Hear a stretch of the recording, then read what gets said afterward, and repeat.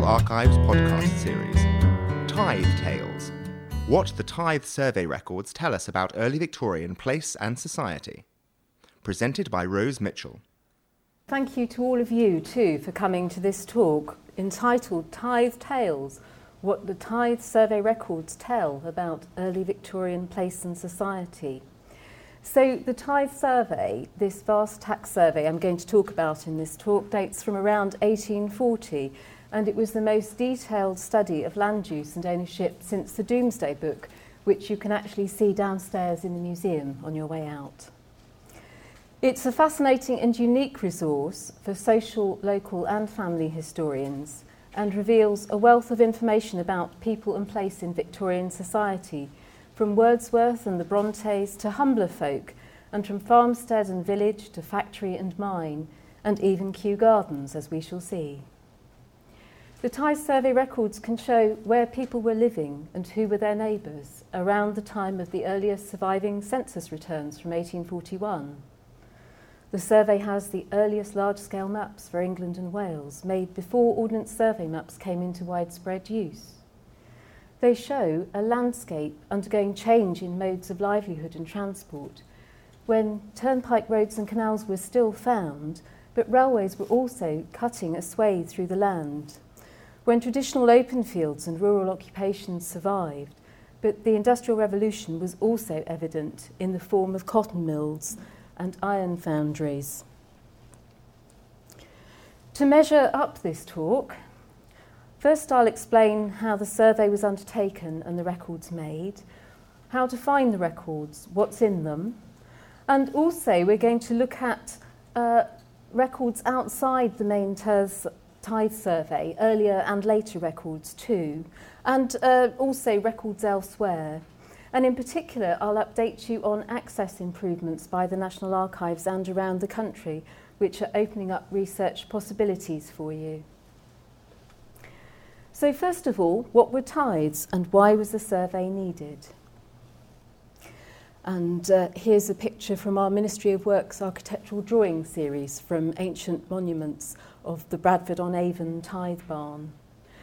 So the practice of tithing, which is familiar to us as the biblical tenth, was an ancient custom dating back to the 9th century in this country, and it supported the local priest from the produce of the land, and traditionally payments were made in kind, so every 10th basket of apples, fleece of wool and bushel of wheat was given over. Tithe barns like these are an historic legacy in the landscape of this ancient custom, built centuries ago to store tithes in kind. So they would have been filled with wheat, corn, all sorts of farm produce. But there were problems with this system. Tithing was cumbersome and fraught with difficulties for those who paid the tax and those who collected it. So how could a clergyman know exactly how many eggs, for example, he was entitled to receive? So he'd always got the fear of being defrauded of an extra sheaf of corn or piglet, unless he sort of leant over the pen, as here. And tales were told of sheep farmers taking their ewes to the next parish at lambing time to avoid giving up lambs as tithe. The vicar, having collected all this, had got to deal with it, and it was all perishable food, and in an era before refrigeration. Here's a 16th century map showing tithe paid here. There's a wheat sheaf, and what it symbolises was how very much tithe was a given part of life at this time, and its payment was part of the yearly round. This is from the area near Formby in Lancashire, and is perhaps the most sort of graphic example of tithe appearing on even such early maps. In some places, payment was by money instead of in kind, which was called commutation, and it often happened as a byproduct of the Enclosure Acts of the late 18th century on. This is why few places have got both tithe and enclosure records. Enclosure only affected some areas, mainly in the Midlands, so most parishes were still paying tithes in kind by the early 19th century. This is a map of 1809 showing lands on which tithe was paid in Dorset. And this map was an exhibit in one of very many cases in the Court of Chancery whose records are held here. The case involved the Earl of Shaftesbury's lands in Wimborne. Now, while maps such as this are rare, we do hold records of many court cases in disputes over tithes ranging from the 16th to the 19th centuries. So 10 centuries after tithe was introduced, it was thus a bone of contention and felt to be an unpopular anachronism by many people. It penalised farmers since manufactured goods were not subject to tithes, and was resented by the growing body of nonconformists who'd got to support the established church as well as their own. It discouraged agricultural improvement since farmers risked capital and hard work, only to then pay part of the resulting profit to tithe owners. But then, why would the government get involved? Because this seemed to be a dispute between the church and landowners. Well, by the early 30s, after the Napoleonic Wars, there was widespread agricultural depression, and tithes became a focus for rural unrest, which put it on the government agenda. It was clear that a far-reaching initiative was needed to move to a money system, and in 1836, the Tithe Commutation Act was passed to replace tithes in kind by more convenient money payments, tithe rent charge, which would fluctuate with the price of grain. How was commutation carried out? The change meant a lot of work, and administering the Act were tithe commissioners in London, and here's a plan of the ground floor of their office in Somerset House. A legion of assistant tithe commissioners and local agents carried out the practical work in the field. So first, a study had to be made to find out where tithes were still being paid in kind, which was about 2/3 of the country. Those places were then surveyed and valued to assess how much each landowner should pay. The assistant tithe commissioners travelled round the country holding parish meetings. At these, tithe owners and payers could reach a voluntary agreement, or commissioners could draft an award in case of dispute. Once the amount was set, the figures were written in a formal legal document called an apportionment, accompanied by a map of these lands. Once both were signed and sealed, giving it legal force, payment started by money instead of by goods. So much of the viewing and signing of documents would have taken place in this office here, Captain Dawson's office, in the Somerset House Tithe Commission office. Who was he? Well, Robert Kearsley Dawson was a Royal Engineer, so he was trained as a military draftsman, and he was a key figure because he was superintendent of the Tithe Survey. He'd got a lot of survey experience in Ireland and Scotland, and he was well qualified to comment on the maps. So I wonder if perhaps this portrait, which comes from Professor Kane and Richard Oliver's catalogue that we'll see later, shows him perhaps in the very office we saw on the plan. But all these records that went through the office, they weren't a final statement set in stone.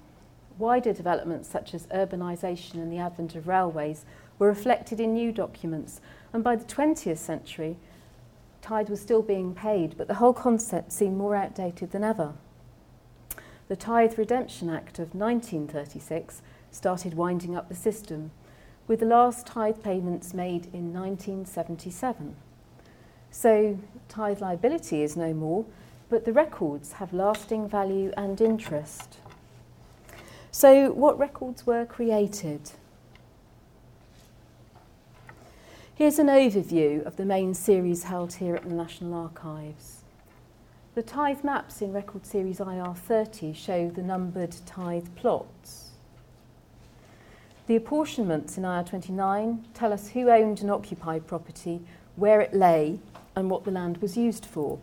And there are maps and apportionments for 11,785 tithe districts. So that's about 75% of England and Wales. Then there's tithe files in IR18, and they've got working papers on tithe matters. There may also be later documents which show amendments and may be filed with the maps and apportionments. All these records are arranged by tithe district, which was usually parish, but could be township, hamlet, chapelry, manor, liberty, tithing, or even an extra parochial place. Some lands were exempt from tithe, usually where they were enclosed already, so the tithe had been dealt with, but tithe wasn't payable on wasteland, commons, crown lands, where there was public rights of way, glebe lands, where tithe had never been paid, and former monastic lands. So how do we find the records? Well, those at the National Archives, we use the online catalogue, which will become the main way in future to find the records, as we'll see when I talk about our current project later. They're arranged by the old county and then alphabetically by place name, and England before Wales. Hampshire was then called the County of Southampton, and Monmouthshire was considered to be in England, not Wales. Those are just a couple of handy tips. The document reference format, they're the same for the apportionment and the tithe map. Just the IR30 and IR29 series numbers are different. The number after that, here the 6, refers to the county number, and then the last number is the unique one for the parish, here Beconnach in Cornwall. And the tithe file, the IR18, has got its own reference, which doesn't fit with those. And at present, you can use a catalogue by Professor Kane and Richard Oliver, which I have here. And I must say, I'm delighted to say that Professor Roger Kane is with us in the audience.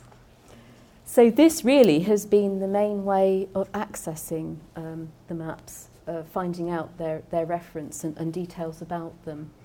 A research project by the University of Exeter looked at all the tithe maps in detail back in the early 1990s, and the results were then published in this wonderful, very large turquoise volume, which is, the copy in the map room here is particularly well thumbed. And each entry describes in detail the map, its scale, the surveyor, and all the different features on it, and also the date. So later on, I'm going to show you an exciting development about putting all this data online. For the present, you can use this to find your maps. When you come to order your maps, you'll find that the maps were copied to microfiche for preservation reasons, for English counties alphabetically up to and including Middlesex, and they're in the Map and Large Document Reading Room.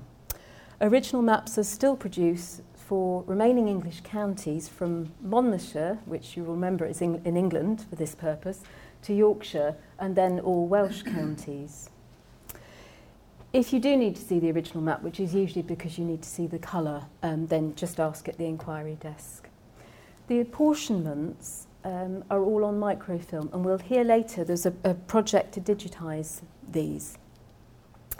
So let's look now at how to use the documents together with an example from Rutland.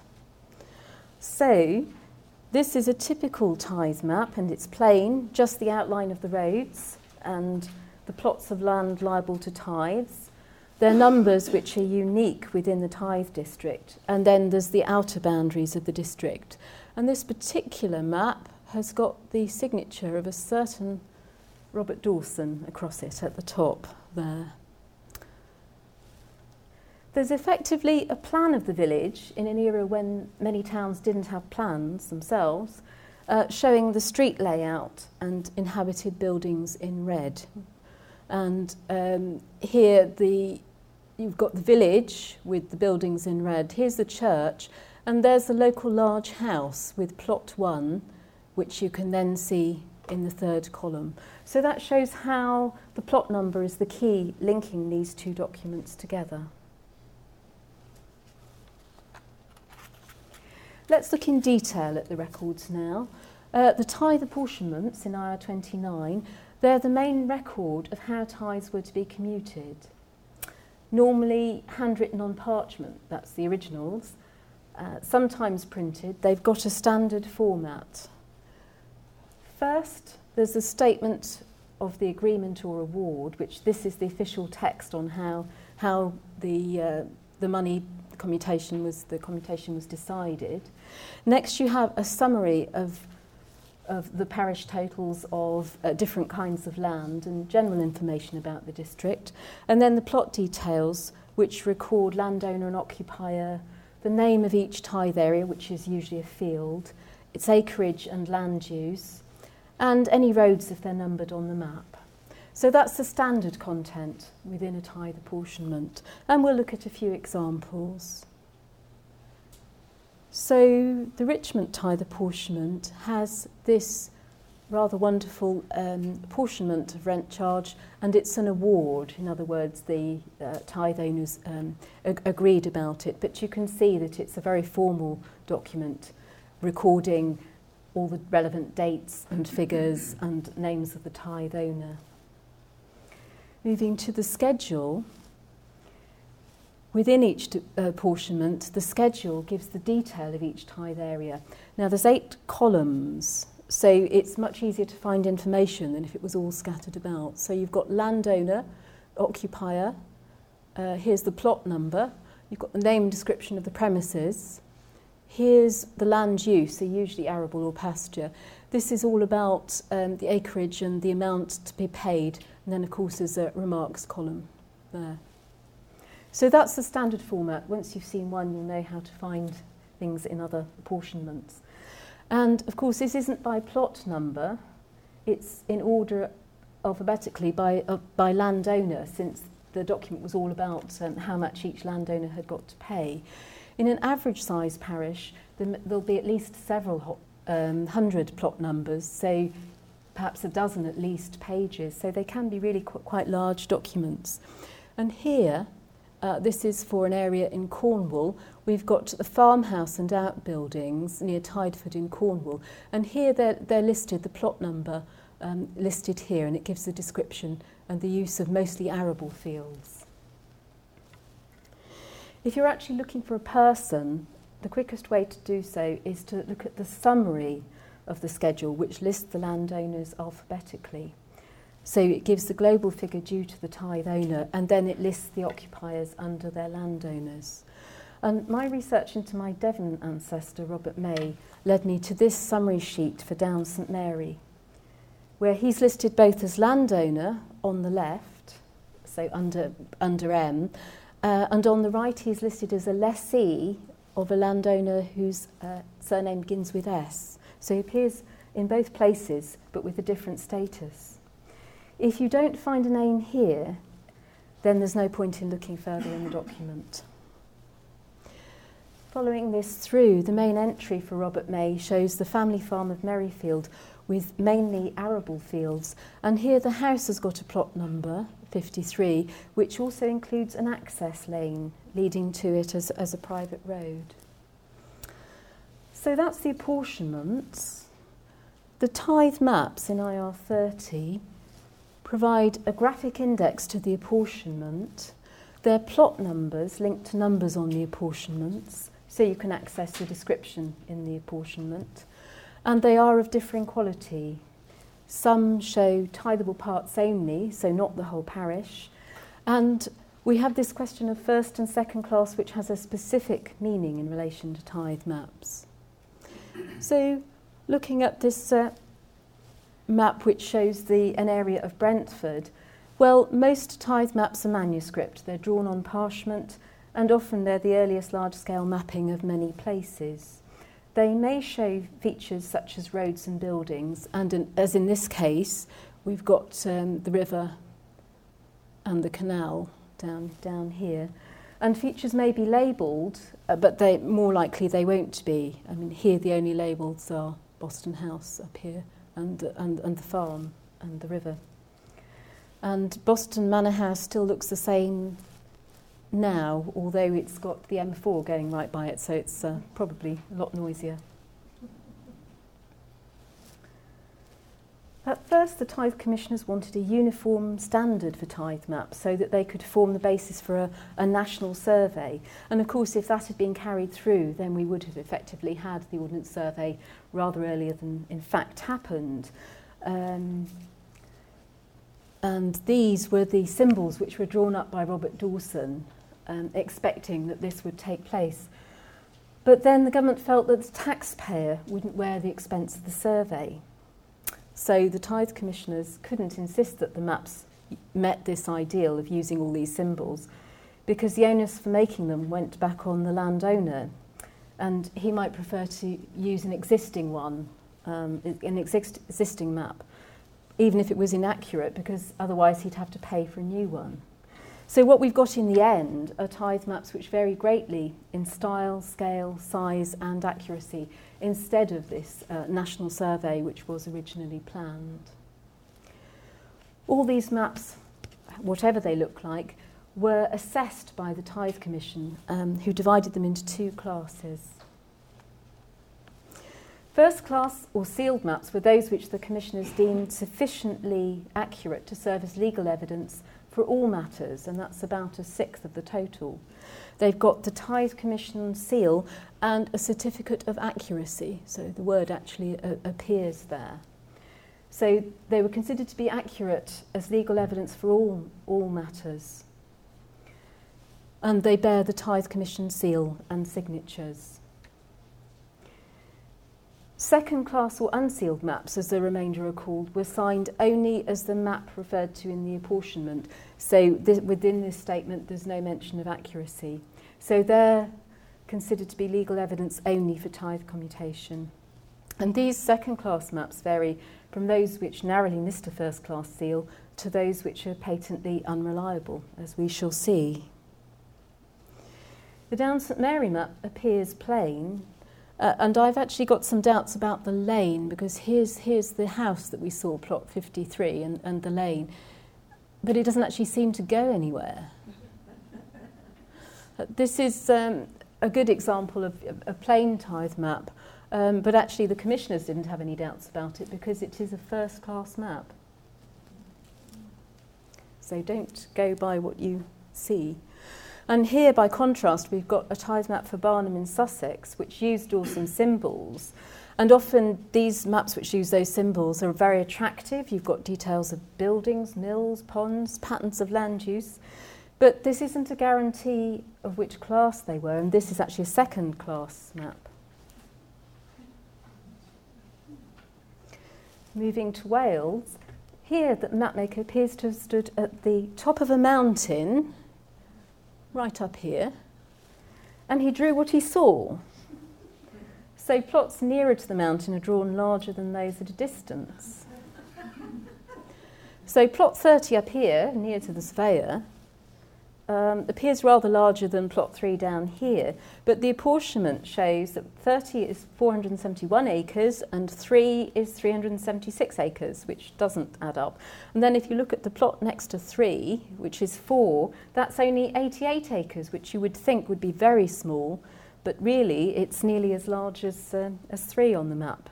So this is an extreme example which shows the need for caution when you're examining this evidence.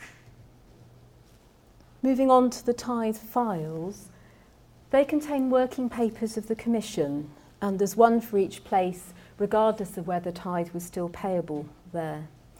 There's only one copy of these available at the National Archives. They're generally more about process than people, and some files are simply covers because they got weeded out in the early 20th century. In others, especially where there's a case of dispute, there may be draft documents and maps, minutes of meetings, reports on the state of agriculture in the parish. That's so whether the land was good, things like access to markets and the state of the roads, all of which, of course, affected farmers' ability to pay tithe.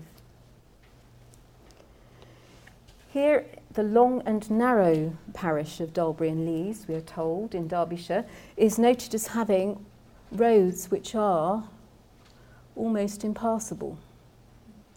But then we're told that they've recently been improved. So that could be a useful piece of information. And here's an example of a document bearing the signatures of the rector and all the landowners with rather an impressive collection of seals. Tithe files are handwritten and often hard to read. Don't worry, we're not going to have a detailed look at that. But they can have very useful information. On the Down St Mary tithe file, I found a letter referring to Robert May, where his neighbour was complaining that the new system meant that he was paying too much and Robert May was paying too little. I mentioned that most places have experienced changes in the landscape over time. So who owned the land, the way it was divided up and used. And when these affected how much was paid, they may be recorded in an altered apportionment and map. Common cause for new documents was the construction of a railway through the parish. The document only shows the area of change, so it would only show the portion of the railway perhaps, or the playing field, whatever the change was for. There isn't a map and apportionment, but just for that bit. Some parishes have got a number of these, others don't have any, but where you do find them, they can be a useful update if you're looking at a particular plot in its history.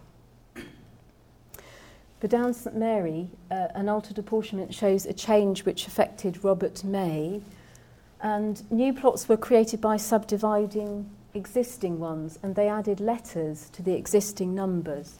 So here 468 was divided up into 468A, and here Robert May has 468B, which appears on the map here as the main field of a farm called Higher Living. And it's here, and 468A is divided off there. So altered apportionments can help to cross the time bridge between about 1840 and right up to the 1930s. You'll find information. So these then are the main Tithe Survey documents. Beyond these, there are many instances of reuse of how important this survey became in the national consciousness. There are copies of whole documents, or more commonly just part of them, among estate archives. And here we've got the records of Crown Estate, and there's a whole series of maps of the part of the Crown Estate, the parish which was Crown Estate. And for a while too, the plot numbers were used for general reference, so you'll find them in land conveyances and sales particulars. And quite often you will find reference to a first-class map, but it doesn't mean it was very good. I mean, it does mean it was very good, but it means it in the sense of it's a first-class tithe map. So the whole existence of these documents carried on into other uses and other documents. Just to look at who holds these documents, well, 3 copies were made of each apportionment and map. One was for the Tithe Commission, one was for the diocesan record, so that's representing the interests of the tithe owner, and one was to be kept in the parish chest for tithe payers' use. So we've got the Tithe Commission copy. The local record offices quite often have one or other or both of the diocesan and parish copies. Diocesan record offices sometimes still have them, and parish churches sometimes still have them. In the case of Wales, the National Library of Wales has got a whole set and is currently hoping to digitise them. And we do in fact hold a parish copy, unusually, among records of Crown Estate. This map was sent to the local church as the parish copy, and this form is from the Tithe Commission office, and it says it's to the incumbent and church wardens. But there was no incumbent when it landed on the mat, as it were. So it was given to the landowner for safekeeping, which was Crown Estate. So we've ended up with 2 copies, rather strangely. But it means you can see the paperwork and what a parish copy can look like. And here, the receipt form that the parish was supposed to send back is left blank because there was no incumbent to fill it in.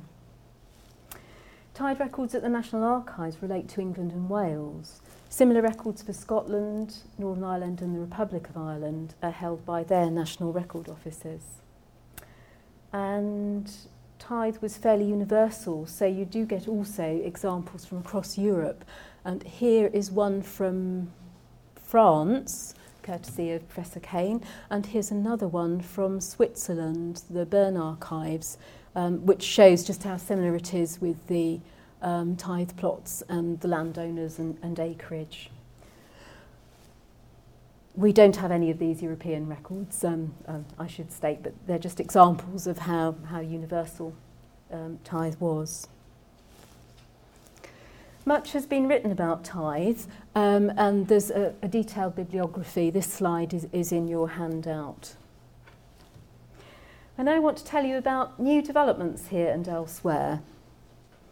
Around the country in local record offices there are lots of projects, and again this slide is in your handout. I must say this is just a snapshot of what's available and what's being planned around the country at this moment. If you're interested in a particular place, I suggest that you keep checking the websites of your relevant local record office there. Now at the National Archives we've got several projects afoot. One of them relates to apportionments.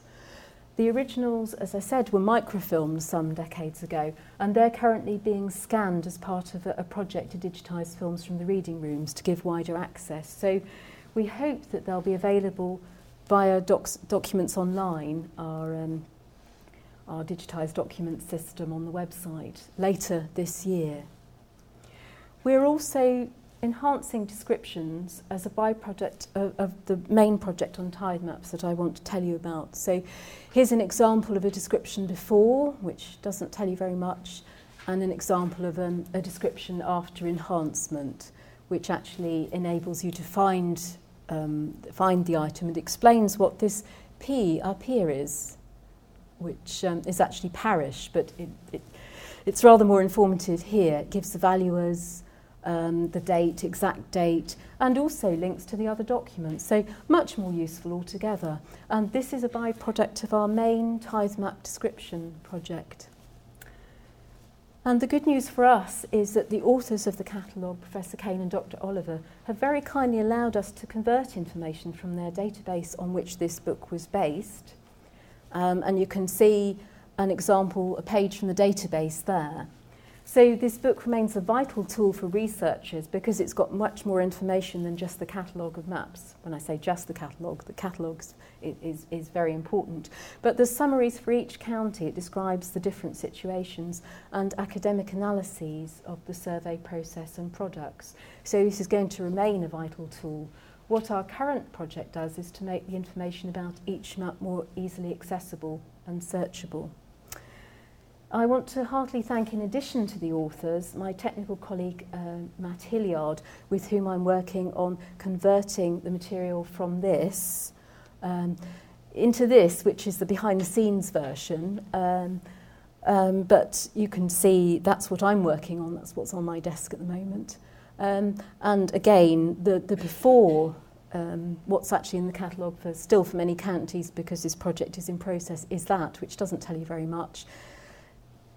It leaves you with an awful lot of questions, but the converted example here for Dunstable gives you a complete description of what's on the map, who made it, the scale, and again the links to the other documents, the exact date. And there's a field here which means that the National Grid data, which is in the Kane and Oliver data, Matt has managed to convert that into georeference. So we can later add that to our clickable map interface, which should enable you to access via clickable map onto these catalogue descriptions. Something for the future, but the data is going to be there.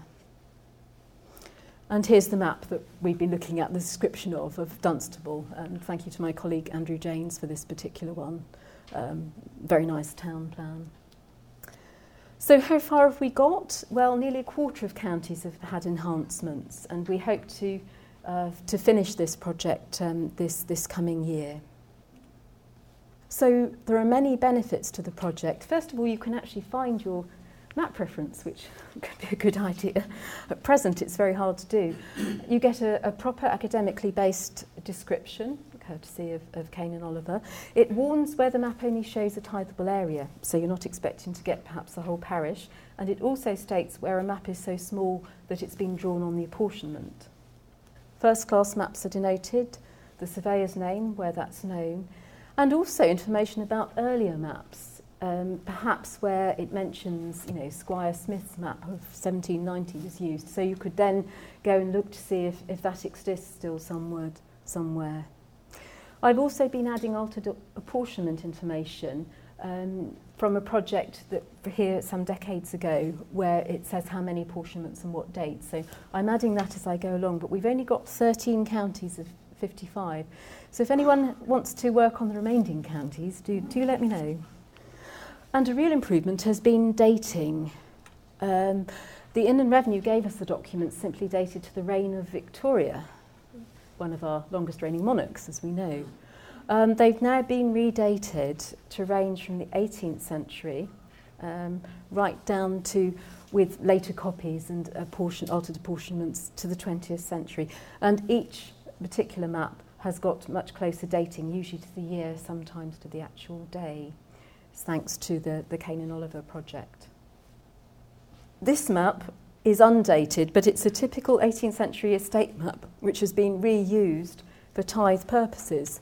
And our old friend, Captain Dawson, has signed this. We don't know either when the pipe here was added to the grinning face in the cartouche. But this is obviously much earlier than the Tithe Survey. Here, an estate map of Atlow in Derbyshire, we know it's dated here, 1775, has been changed to become the tithe map and various details crossed out. So this is actually dated to 1775, and then it was reused later. So this new online presentation of tithe apportionments and of tithe map descriptions is going to open up new views on the data. One will now be able to easily search for specific features nationwide, and I've been surprised to see, noted, a number of druidic altars, elven pits and gurgos, which I gather are Cornish mining features. So I foresee forthcoming doctorates on the incidence of menageries, toll houses and lime kilns in early Victorian times. So what kind of information can one find in the tithe surveys? Well, they tell many tales about people and places.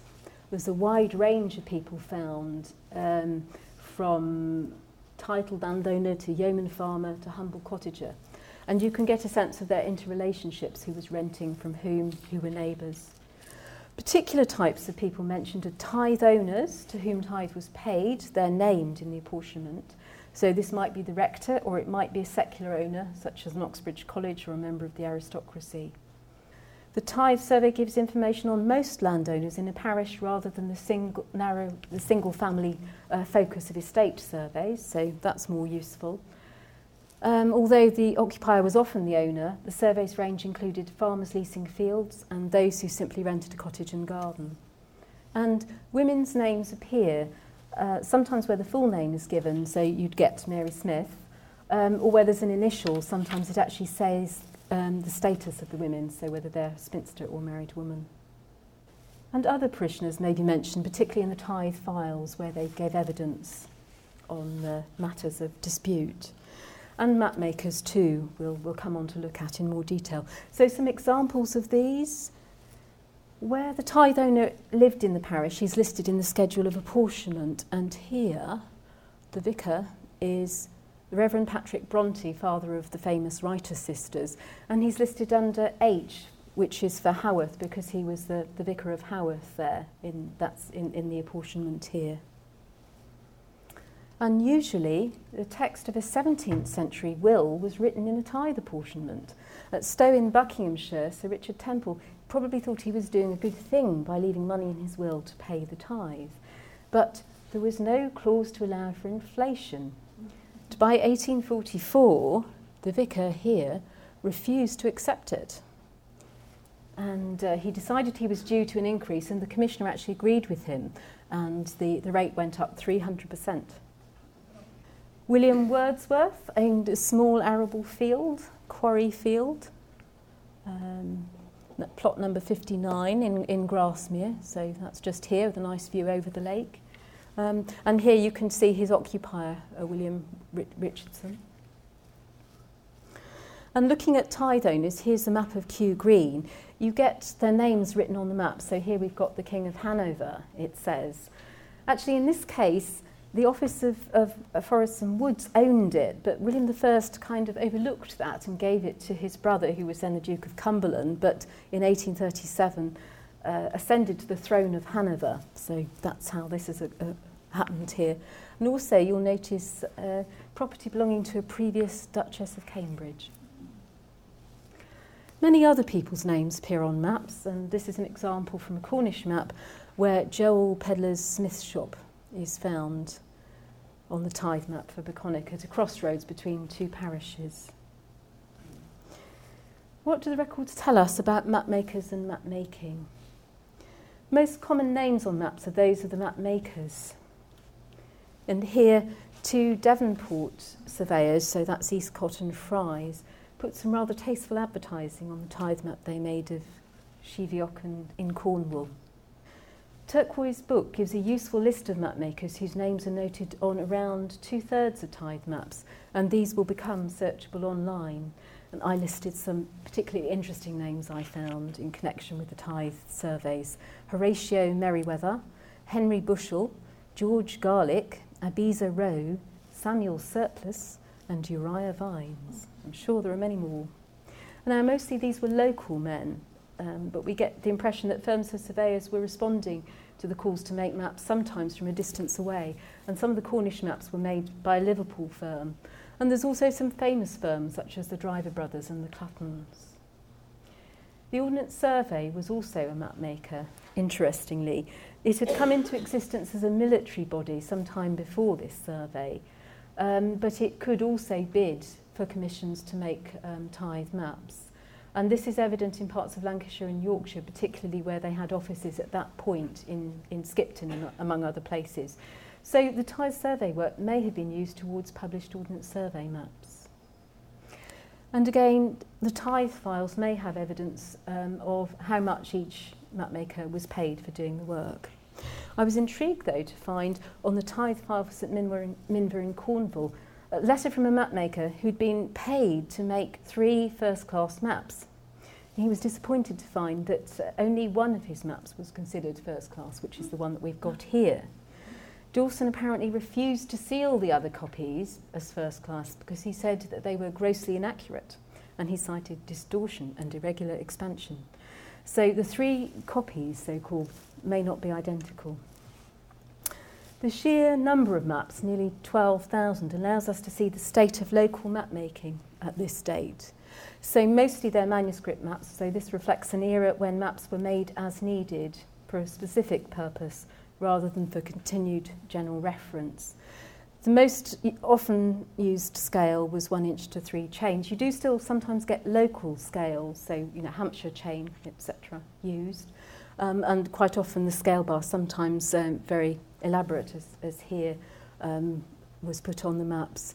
There's evidence of some stamping of names and numbers, which was a way of speeding things up and making the result more legible. And a few of the maps are lithographs, mostly produced by Standage and Company, maybe where the need for extra copies made lithography cheaper than copying by hand, or perhaps it was decided to sell copies to the public to recoup the expense of making the map. And here at Filly in Devon, here's a first-class map, and we can actually see construction lines in red all across it with little notes on them. And also the mapmaker has used hill shading to try and convey an impression here of the lie of the land.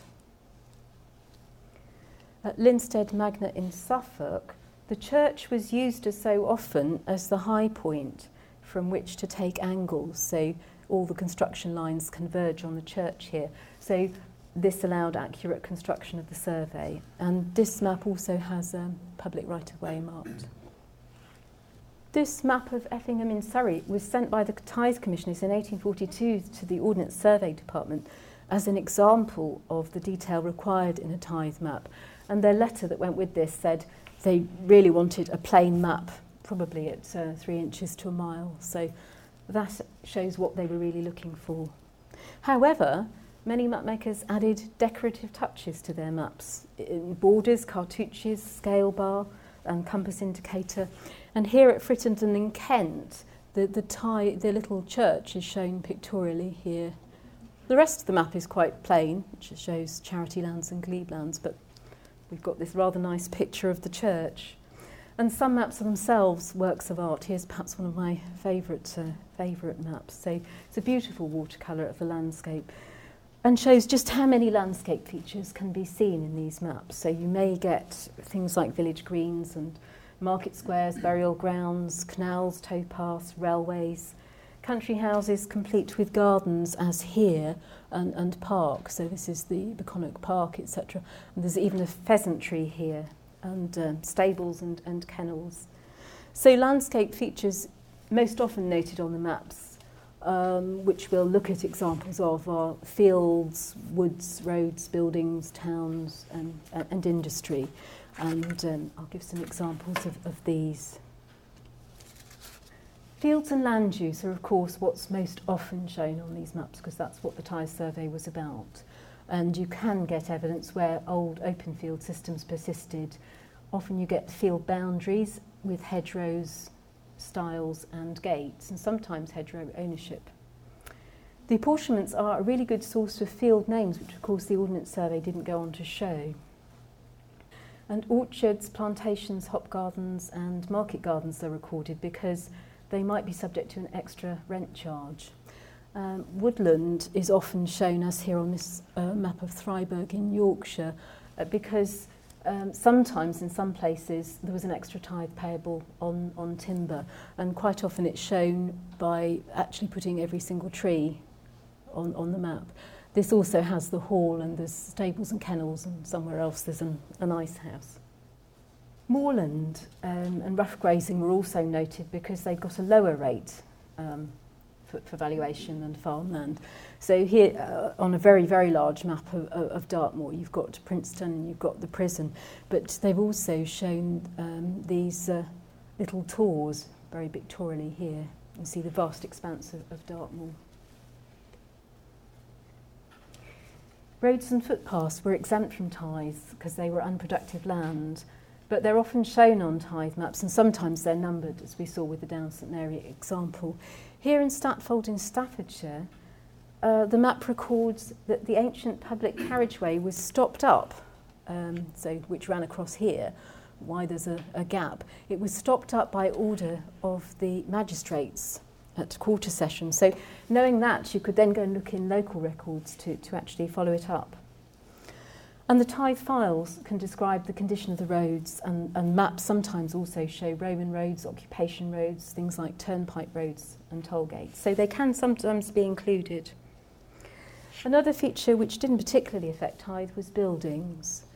And they're rarely shown pictorially, like that Kent church, because the tax wasn't about buildings. And on the Richmond map here, we've got the pagodas just shown by a circle and the legend there. But you have got the footprints of buildings, such as the Royal Laundry here. Buildings shown in red were inhabited, that was the general convention, and those in grey weren't. So usually you get a farmhouse in red with the outbuildings in grey. As well as houses, you can find unusual buildings, such as customs houses, ice houses, dovecots, lighthouses, even amphitheatres. More usually, there's the Great House, and here the English Heritage House, Burton Agnes in Yorkshire, is shown. You can actually see there's the curves of the bay windows facing out across the lawn. So this was built in 1609, still held by the Boynton family, and Sir Henry Boynton is shown here as owner of the mansion. The Kane and Oliver data mentions very many features of gardens and parks, so you get things like obelisks and monuments and follies, and quite a lot of dog memorials apparently. The use of block plan to show buildings can be deceptive, as this map of Fountains Abbey shows, because here's the abbey and you would expect it perhaps to be full of monks going about their daily lives, but of course buildings weren't the point of the survey, and in fact, they didn't affect the tax paid, so probably more tithe was due here because the sheep were wandering about the ruins. So you just need to bear that in mind with a bit of care when looking at these. This map of Bradford makes the point that tithes could still be payable in urban areas, although of course many now urban areas were fairly rural before 1850, and there are tithe records for some parts of London and Manchester and Birmingham. And in Brighton, apparently there were still a few cowhouses left at the time of the Tithe Survey. Here in Bradford, this is typical of many city maps. You've just got no detail in the built-up areas, just the tithe plots here. In this example, there are back-to-back houses seen here. And linked to other records, in this particular case, I managed to find in Poor Law Union correspondence, which is held here in the series MH12 and has recently been catalogued in detail, several letters. One which was from the Poor Law Commissioners to the Tithe Office saying, "Oh, please can this be a first-class map?" And the letter back, which basically says, "Sorry, no." And these descriptions are all enhanced in the catalogue now, so it's well worth having a look to see if there are other records here not within the Tithe Survey, which actually add to the knowledge that we have of these records.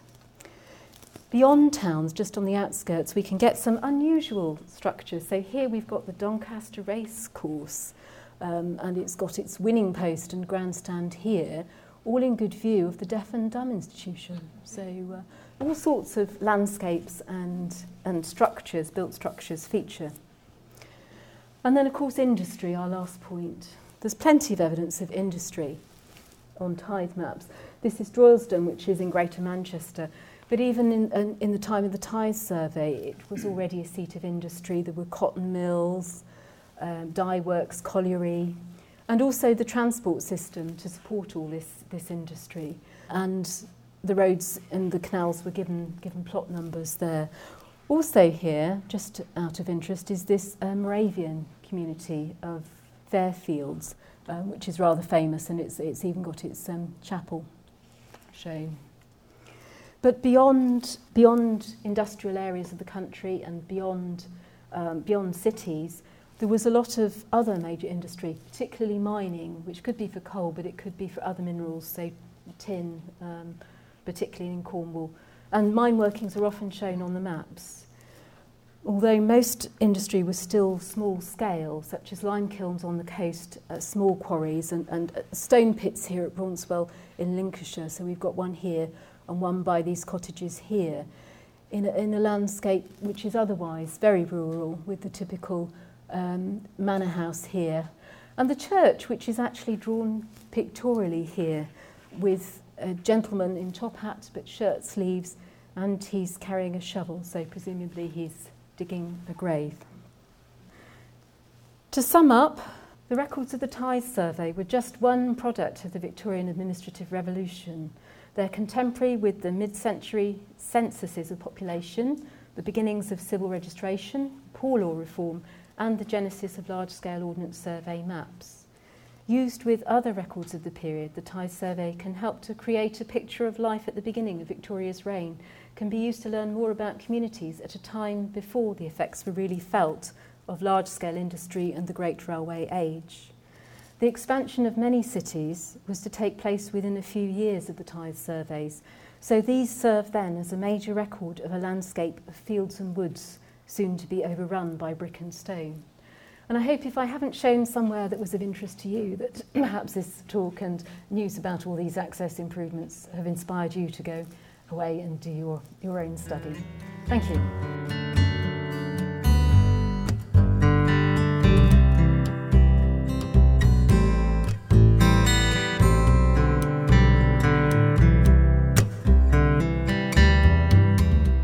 This event was recorded live on the 16th of February 2012 at the National Archives, Kew. This podcast is copyright the National Archives. All rights reserved.